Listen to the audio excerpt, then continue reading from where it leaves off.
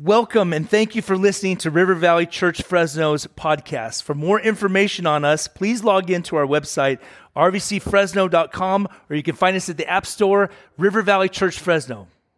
Hey, welcome all of you who are watching our online service today. I want to welcome you. I want to thank you for joining us today as we finish out our series called A Fruitful Life. And like the last several weeks, I've been wearing a local t-shirt. We would encourage you to support local businesses. We can't wait to see all of our businesses thriving again. And so today I'm wearing a Cressman's shirt. As many of you know, up there in Shaver, Cressman's was one of the structures that was burnt down.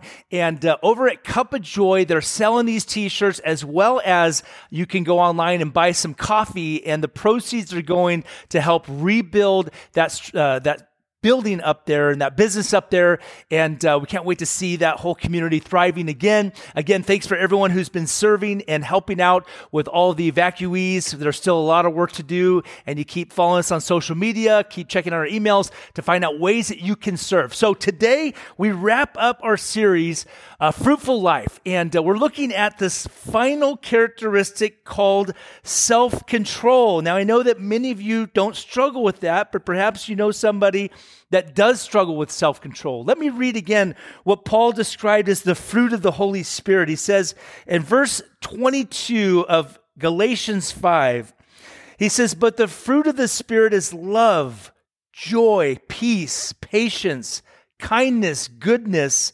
faithfulness, gentleness, and self-control."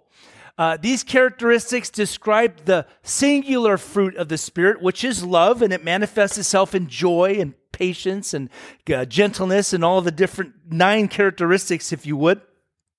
Some things for us to keep in mind when we talk about this fruit in our lives is, first of all, fruit's visible. It's something that people should see. They should see goodness. They should see patience. They should see gentleness from us. They should see joy in our lives. And this last one, self-control in our lives. Another thing to remember is fruit is to benefit other people. Though this week, we receive the benefit of being self-controlled, and yet other people can see its results. But fruit primarily is meant for other people to be blessed and encouraged, these same characteristics that we ourselves receive from the Lord himself. And the last one is to remember that it's called the fruit of the Spirit. It's not the fruit of self-effort. It's not something that you and I can manufacture on our own. And this last characteristic, I think, is very important for us to understand that it's not something that we can generate. It's generated through a relationship with God. Paul told us in Galatians 5:16, walk in the Spirit. He said to be led by the Spirit. He said to live in the Spirit. Jesus tells us in John 15, a great passage to meditate on today. He said to abide in him, abide in his word. And that's how fruit grows in our life, as we stay connected to him. And so we have to have a right environment for that fruit to grow. A good climate, if you would, where we're in relationship with the Spirit of God, where he's living in our lives and he's controlling our lives. We have this mindset that we're pulling out the weeds of sin out of our lives, and we're repenting of our sin, and we're watering our hearts and nourishing our lives with the word and with prayer, with worship and with fellowship. And that fruit eventually begins to grow in our lives. It will never grow in a flesh, sin-dominated life. That's what Paul tells us in Galatians 5:16. So today it's self-control. As we've said, the fruit of the Spirit is love. It shows up in our lives with joy, with peace and patience, right? We would say that joy is love rejoicing. This last one will say it's love resisting. It's love resisting bad things in our life. There's a great proverb that describes, I think, a person who lacks self-control. And it's Proverbs 25, verse 28. It says, a person without self-control is like a city with broken down walls. Isn't that amazing in the description that we see in the lives of others? We ourselves have felt it ourselves. When we lack self-control, we are vulnerable to attack, and our lives just become chaotic and a big mess. Our self-control is our first defense against the sinful desires that Paul described as the works of the flesh in verse 19 and 20 and 21 of Galatians. But also, Peter describes it. 1 Peter 2, he says that our sinful desires, they wage war against our own souls. And so self-control, it's that first line of defense in our lives. It's the last characteristic that is described, and it points us back to the works of the flesh, right, that tempt us. And it's so needed not only to overcome those temptations that we fight against, but also to live out the other characteristics. You've got to have self-control to show what we talked about last week, gentleness. Gentleness being that strength under control. Even though I want to respond differently, I'm going to choose gentleness. You need self-control to be able to live out that characteristic. Same with patience. Many people are ruled by their emotions and they're unable to be patient with people. They can't hold back their anger. Well, it's because they lack self-control. Think of an area right now in your life, an area where you struggle in, and to see how self-control could actually change that situation in your life. Actually having self-control. A lack of it, it leads us into sin. It leads us to living out an emotional, chaotic mess. It leads us to have poor decisions that will deteriorate our health, both spiritually, physically, also emotionally, and certainly, physically. I think that we all understand this last one. It's something we all struggle with, self-control. And it has different kind of levels, doesn't it, right? I think we all know what it feels like to overindulge. We all have that moment where we're like, you know what? Just one more chip or just one more cookie, right?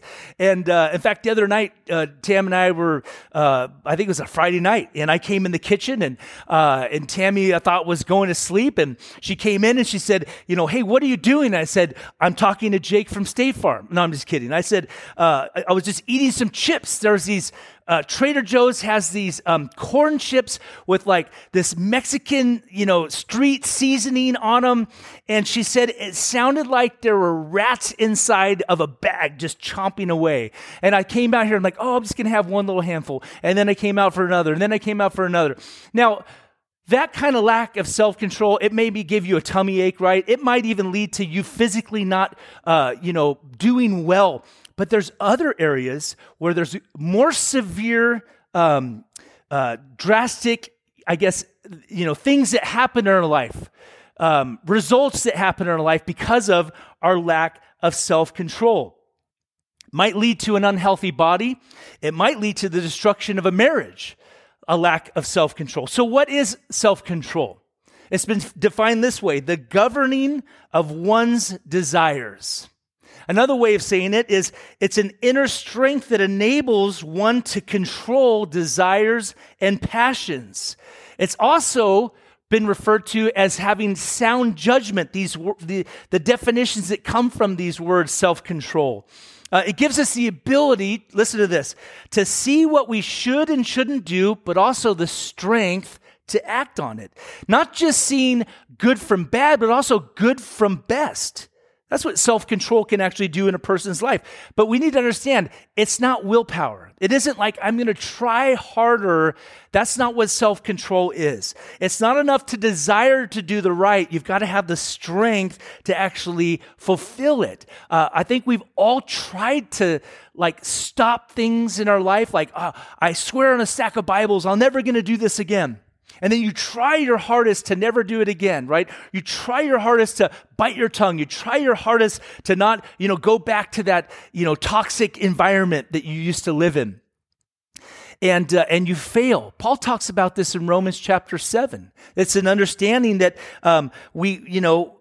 there's a desire there, right, to live for God, but then there's no strength, no power to fulfill it. Paul described it. He said, I do the things that I don't do the things that I want to do, and I end up doing the things that I don't want to do. See, that's this dilemma. And finally, at the end of Romans 7, he says, who shall deliver me from this body of death? He was describing these inward desires that you cannot curb and control in your own strength.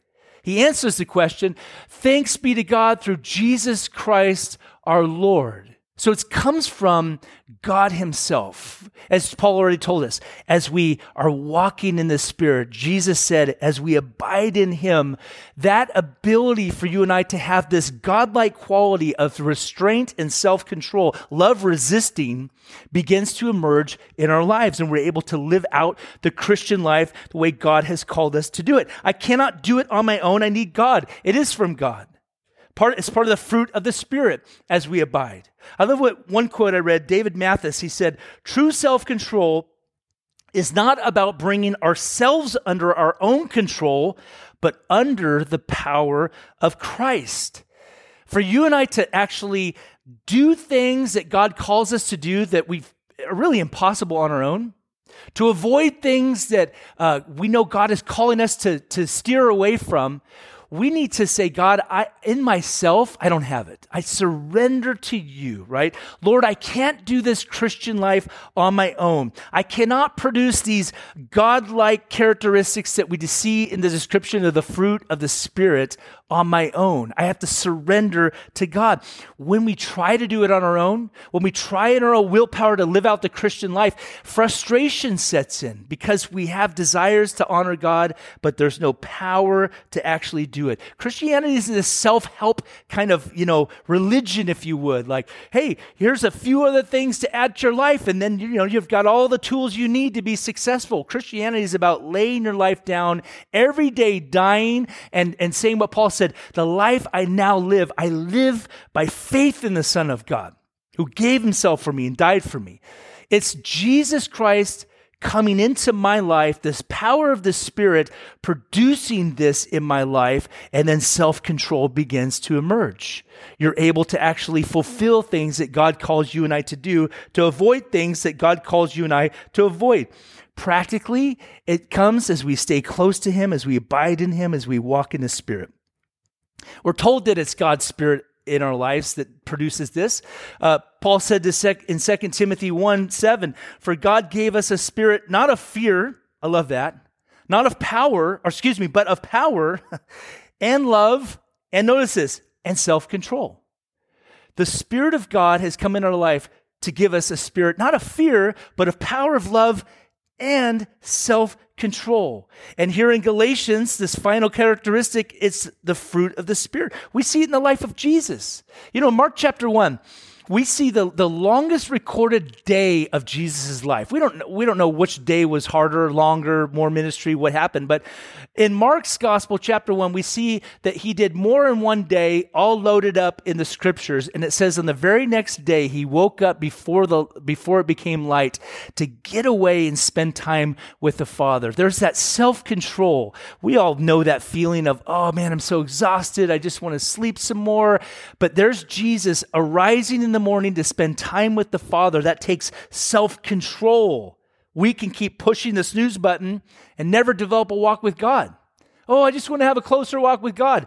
Well, you know what? You might have to sacrifice a little bit to have a close relationship with God. I want to see the fruit of the Spirit growing in my life. It ain't going to happen doing it on your own. You got to spend time with the Lord in prayer. We see it in another instance when Jesus was tempted by Satan. After 40 days and 40 nights of fasting, Satan came to him to tempt him in three ways. And one of the temptations was, since you're the Son of God, turn this stone into a piece of bread. Clearly you were hungry. And Jesus says, man does not live by bread alone, but by every word that proceeds out of the mouth of God. In that moment, he would have been yielding to what Satan was offering him, and yet self-control. Man doesn't live by bread alone. He quotes God's word back to Satan. And the last one we see in Luke chapter 23, the many instances Jesus gives us an example of self-control when he's being nailed to the cross and he says, Father, forgive them, for they know not what they do. In those moments, self-control was so needed so that he didn't retaliate over the pain that was being inflicted and by the abuse that was being given to him. And by the way, self-control is one of the first qualities necessary for leadership in the church, according to Paul. In 1 Timothy, we see it also in Titus, self-control.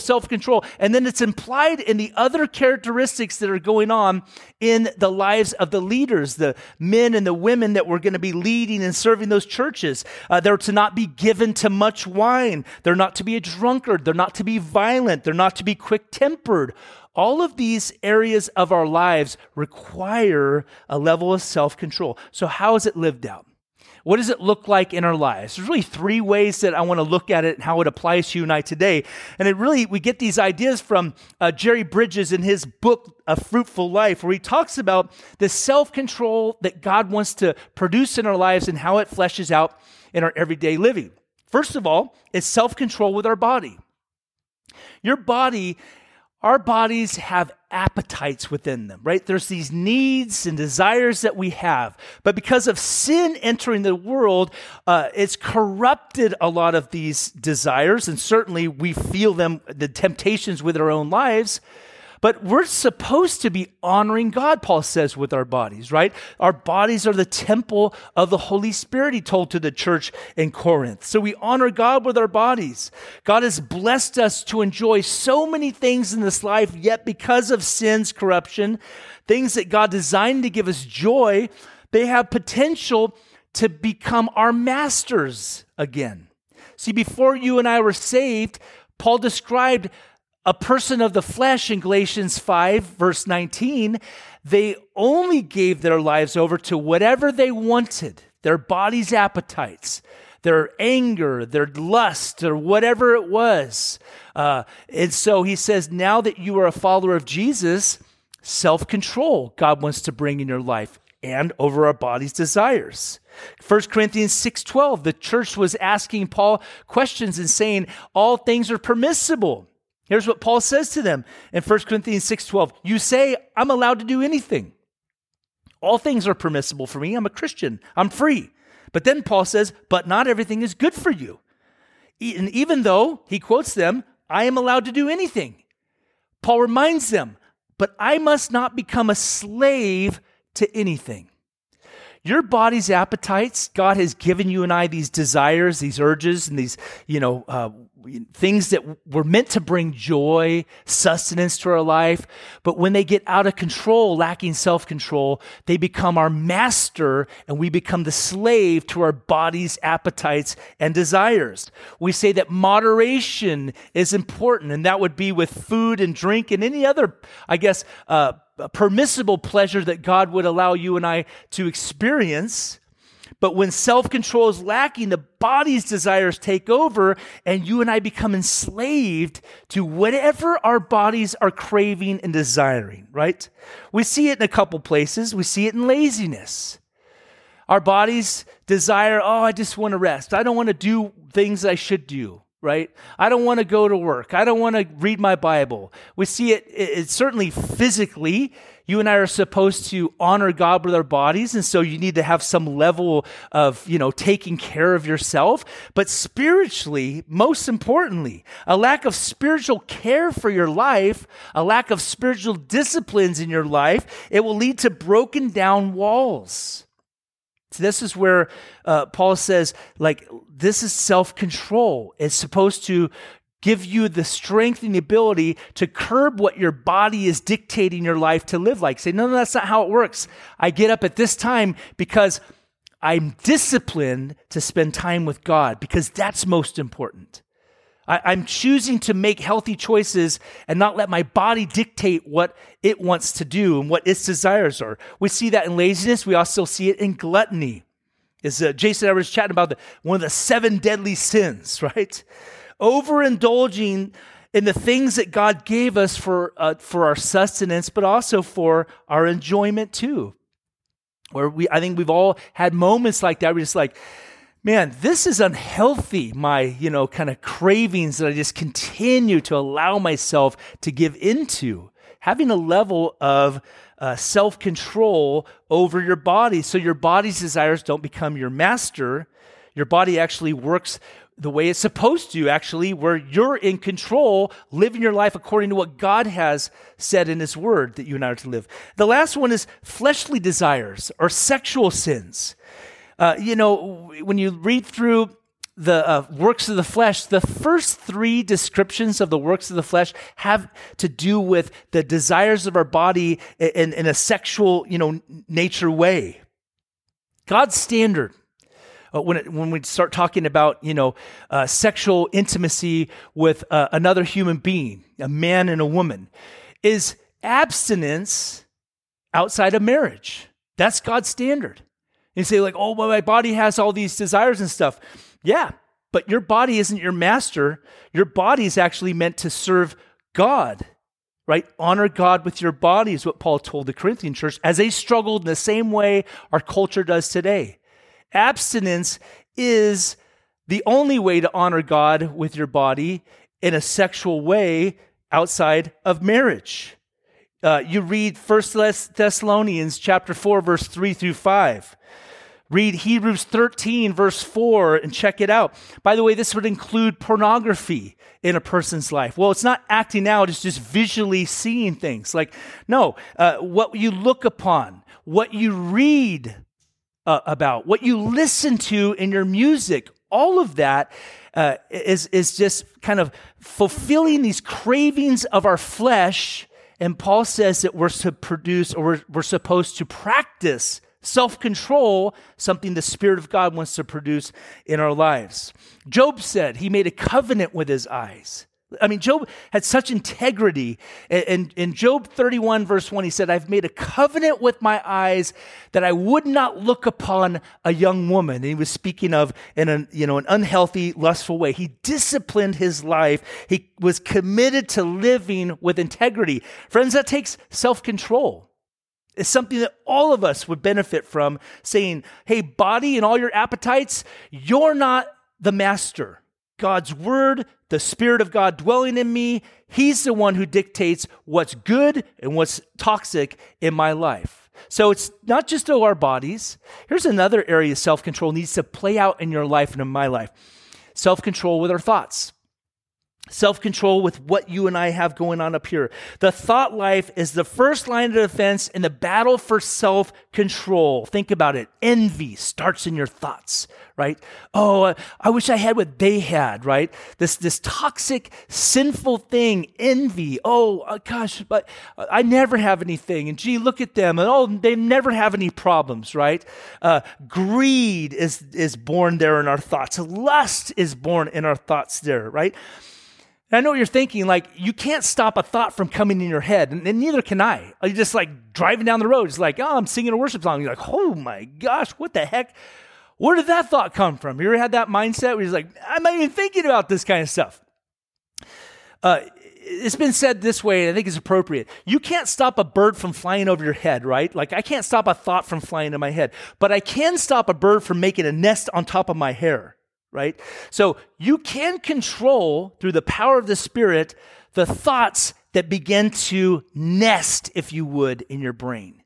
Because left unchecked, it will bring destruction in your life as it will bring in my life. That's why we're called to, as Paul said, take every thought captive and make it obedient to Christ. Now, Paul is speaking of, some other different scenarios, but the principle is true there. Thoughts that don't honor Jesus Christ, take them captive. Lord, I don't know where that one came from, but I'm not going to let it marinate in the soil of my brain so it begins to actually change the way I think and redirect my life. That's what thoughts do. They're so powerful. Psalm 19, verse 14, David prayed this, may the words of my mouth, and notice this, the meditation of my heart be pleasing to you, O Lord, my rock and my redeemer. It was the thought patterns that David was concerned about. Lord, whatever my mind is musing upon, let it be honorable to you. So important. Jesus tells us in Matthew chapter 5, he makes it clear, lustful thoughts are the beginning stages of adultery. And so it's sinful in a person's life, says if you look upon another to lust for them in your own heart. You've already committed adultery there. So thoughts are so powerful. But it's not just refusing sinful thoughts to be entertained in our minds, lust or desire for revenge or fuming about what somebody's done to you. You know what I mean? This thought that just goes over, oh man, I can't believe that they did this to me. You, my friend, have to take that thought captive because it's very destructive to you. It's not honoring to the Lord if I'm allowing that to just muse in my head, right? But it's also removing these sinful negative thoughts, but it's also putting in good thoughts that are pleasing to the Lord. Paul told the church in Philippi, he said, "And now, dear brothers and sisters, one final thing, fix your thoughts on what is true, honorable, right, pure, lovely, and admirable. Think about things that are excellent and worthy of praise." What a great grid. As you think about what you muse upon, what are you thinking about right now? Like those thoughts that pop in and just, get you fired up. Is it honorable? Is it something that is pure? Is it right? Is it lovely? Does it honor the Lord for you to continue to let that thought go on? Is it healthy for you? Man, think about good thoughts. Add those to your life on a daily basis. That's what it means to be in control of your body, and its appetites and desires, control of your thoughts. That takes an inner strength, by the way, to redirect your thoughts to things that are good, right, and true, and away from the things that are unhealthy. Here's the last area that I think is, so important, man, so important for us as followers of Jesus, is to have self-control over our emotions. Like to be an emotionally healthy human being. We have all these wonderful God-given emotions that we're supposed to live, life as you should feel pain, you should feel sorrow, you should grieve, right? You should feel joy and happiness and anger and sadness. Like these are all emotions that God has given us. We're not going to deny these things, but it's how you and I respond when those emotions, emerge in our lives. People without self-control, they allow their emotions to control their life. Man, get out of the way, right? They make toxic choices for their own life. Like, oh my gosh, I'm just so needy and so lonely. And so they chase after anyone that they can attach their, cart to. And then I'll realize like, oh gosh, this is another mess. This is another mess. This is another mess. It's like, no, you can't live your life. Your emotions can't be the driving force of your life. In your anger, Paul says, do not sin. Paul told that to the Ephesian church. Anger is a real and normal emotion that you and I should experience when things make us angry, things that are righteous, right? Like this is wrong. What they did to this person is wrong. What they did to me is wrong. That anger is a real emotion that God has given you, but he said, in your anger, don't sin. Right? I think that we can see how anger brings destruction in a person's life when they don't have self-control. So they're angry, but now they're just like, you know what, dude, somebody is going to get it. Bitter feelings, right? I'm wounded and I'm hurt and I have bitterness within my heart. You allow that to sit there, it will bring destruction, resentment towards somebody else.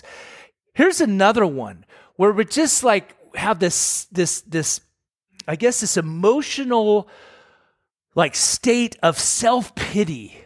Oh, nothing good ever happens for me, right? We're so inwardly focused, you can't even see what God is doing in your life because you allow your emotional life to sort of direct. It's the dominant factor in your life, not the truth of God's word, but self-pity. Oh, this never happens. And gee, look at all these people. It leads to envy and all these things that are happening in, everybody else's life. And nothing's working out for me. Those emotions that you let take over and drive and dominate your life, it brings destruction to you.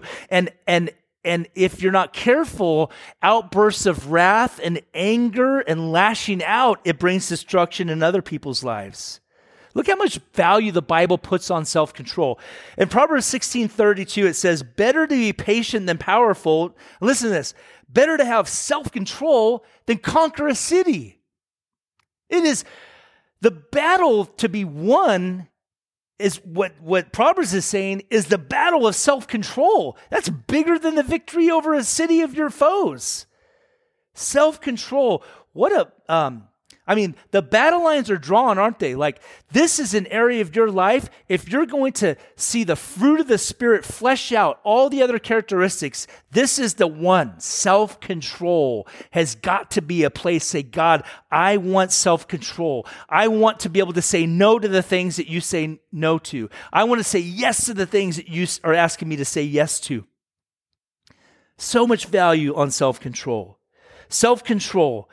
It means to have a tight rein on your body's appetites, your thoughts, and your emotions, right? Paul knew how important this was. This is so important.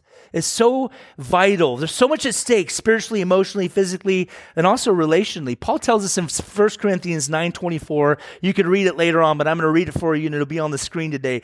Don't you realize that in a race everyone runs, but only one gets the prize? So run to win. All athletes are disciplined in their training. They do it to win a prize that will fade away. They get a little trophy. They get a little wreath around their head.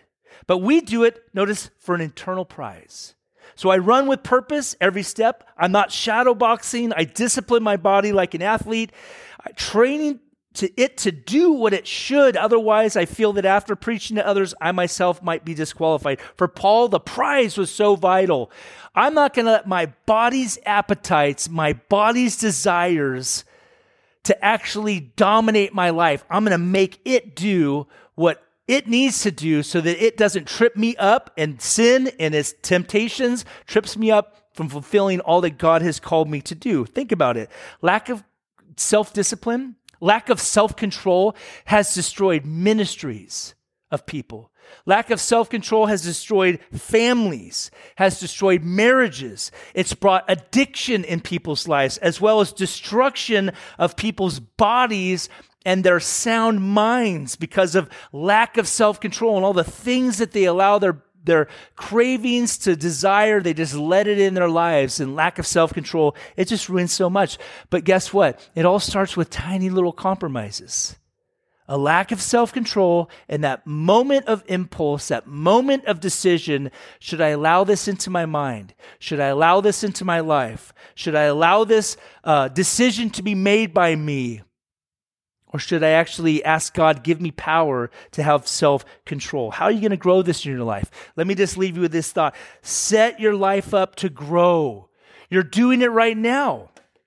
You're spending time in the Word of God right now with other Christians all over in their living rooms or in their cars right now. You've decided to not watch the Niners lose again. You've decided to not sleep in. You've decided to actually go, I'm going to have some self-control, not let my body or desires to dictate my life. I'm going to spend time in the Word of God. Keep doing that. Do that on your own as well. Time with your Lord in Word, in the Word of God and in prayer as you spend time also fellowshipping with other believers, the accountability we have with other Christians to say, hey, I'm struggling with self-control. Here's an area in particular I want to see God give me victory over. Set your life up for success so that this can grow and emerge in your life. Discipline in your spiritual life. As Paul talked about these athletes that did it for a small little victory, a little crown, Paul says, man, I'm talking about hearing, well done, my good and faithful servant kind of stuff. I'm talking about having the crown, right? The victor's crown as he steps into God's kingdom. He's like, I don't want my body's appetites, temptation, my flesh to trip me up. There's so much at stake. Are you willing, am I willing to do the kind of things discipline-wise that an athlete's willing to do? They study themselves and their performance to get better. Do you and I study God's word with that same intensity? As they wake up early in the morning to actually eat properly and get their workouts done, do you and I wake up early to spend time with God and his word and make it a priority in our lives? To say, oh, I don't have time. Paul's like, man, what is up with that? He says, I beat my body and discipline it to bring it under control so it ain't the master. It is a servant of mine so I can serve the Lord. I can honor the Lord with my body. We find that, we find out in those times with the Lord where we're struggling with self-control. God will say, hey, I notice that you continue to get so angry with your kids. Lord, I need self-control. You spend time with God. Hey, I notice how short you are with your employees at your place, where you work and your business you own. Lord, I need some self-control. I notice how you are running to a bottle to actually numb some kind of stress. Lord, I need some self-control. The Lord will speak to us. I notice that you're quick to click open this button or to turn this TV station on just to have some sort of momentary pleasure. That's where an area you need self-control. Sometimes the most self-controlled choice to make is to run, is to flee. 2 Timothy 2:22, flee the youthful desires. Flee youthful lusts is what Paul told Timothy. Is that sometimes to have self-control means to run and get away from temptation. Deny yourself a lot as well. Say no to yourself a lot. No, not going to do this. Yes, I'm going to choose this because that's what God wants me to do. You start to feel momentum building in your life. Saying no and denying your flesh becomes easier and easier and easier. Let me ask you this today. Is the Spirit of God in control of your life today? Is your life in an environment for the fruit of the Spirit to grow? Is there some unconfessed sin that you haven't dealt with? The Lord's been knocking on the door of your heart and you just hear him knocking and it's like, you know what? I'm not ready to give that up yet. Has he told you to remove something out of your life and you're still kind of in a state of disobedience? If you want to see the fruit of the Spirit, you want to have that fruitful life, man, you and I have to be willing to say, God, you're right. I'm not. Please forgive me. God, give me strength to get this out of my life. Is your life in a place where you're spending time with him in his word? Jesus says, apart from me, you can do nothing. If you're disconnected from the vine, as we're the branches, you'll never bear fruit. You will just be trying to live a life for the Lord in your own energy of your flesh, and you will fall on your face and you'll live in frustration. But if you and I have an environment where we're spending time in the Word of God, time in prayer, really allowing the Lord to search our hearts, you'll find that fruit begins to just grow in your life. And it's such a beautiful thing to see believers living out the Christian life in the power of the Spirit and experiencing all that God wants you and I to experience, what Paul talks about here in Galatians 5, verse 22 and 23. You know what? I'm going to let you in on a secret. You're going to fail. This whole self-control stuff, you're going to fail. You're going to blow it. And the good news is that we serve a God who's a God of another and a second and a third and infinity chance. 1 John 1:9, the Christian bar of soap, if we confess our sins, he's faithful and just to cleanse us of our sins, to forgive us of our sins and cleanse us of all of our unrighteousness. Man, confess it to the Lord. Repent when you need to repent. Say, God, I want this self-control in my life. And God is a God of restoration. We talked about it last Sunday with gentleness. He restores people to get them back to a place where they too can live a fruitful life. Christian, maybe today you need to do some soul searching. Maybe you need to do some repenting. Can I encourage you, walk in the Spirit. He'll lead you into a life of victory over the works of the flesh, into a fruitful life. And then maybe, friend, you've joined us today. Here we are talking about living a life where God's in control of our life. How do I get God in control of my life? You know, how do I get to a place where God is actually my friend and my Savior and my Lord, and he's living this life that I long to live through me? Well, it comes first by you and I surrendering. This isn't about trying to be more religious. This is about you surrendering to God and having him live in your life and dwell in your life. We learned that God loved us. That's why he sent Jesus to die on the cross for our sins. You and I have broken God's commands. There's no one who's righteous. There's no one who could earn God's love and God's favor. We know that God made him who never sinned to become sin for us, that we might become the righteousness of God. That's 2 Corinthians 5:21. So how do you become a Christian? What does it look like? Well, first of all, you realize that you're a sinner, that you've broken God's commands. You and I, all of us have broken God's commands. God, I'm a sinner. I recognize that. You recognize, number 2, that Jesus died for your sins on the cross. Number 3, you choose to repent of your sin. You say, God, I'm sorry for my sin, and God, I'm going to live a life now that's directed towards you, no longer the way I used to live. And then 4th, you receive Jesus Christ into your life. You say, God, come into my life and make me a new person. You know, right where you are, wherever you are, in your car, you can pull over. If you're at your home, you're at your desk, wherever you are on a walk maybe. Right now, you can stop and you can say, God, I want you to come into my life. God, I want to tell you I'm sorry for my sin. God, cleanse me of my sin. God, thank you for your love. I ask you to come into my life and make me a new person today. God, help me to do your will from this day forward. In Jesus' name, amen. You could pray a prayer like that. God's not looking for some magical prayer. There's no magical words. It's just saying, God, I choose to repent of my sin. God, I want you to come into my life and make me new today. And God will do the very thing that you're asking him to do because he loves you and he wants you to be a part of his kingdom. This is the wrap up for our series. If you miss any of these, we have it on our YouTube channel. I hope you join us next Sunday. We'll be giving you some more updates on what it's going to look like moving forward as we get to open up more and more of our church. Again, we're meeting on Sunday mornings at 9 a.m. If you want to join us, if you can make it at 9 a.m. at Clovis North, God bless you. Thanks for joining us today. Have an amazing rest of your week.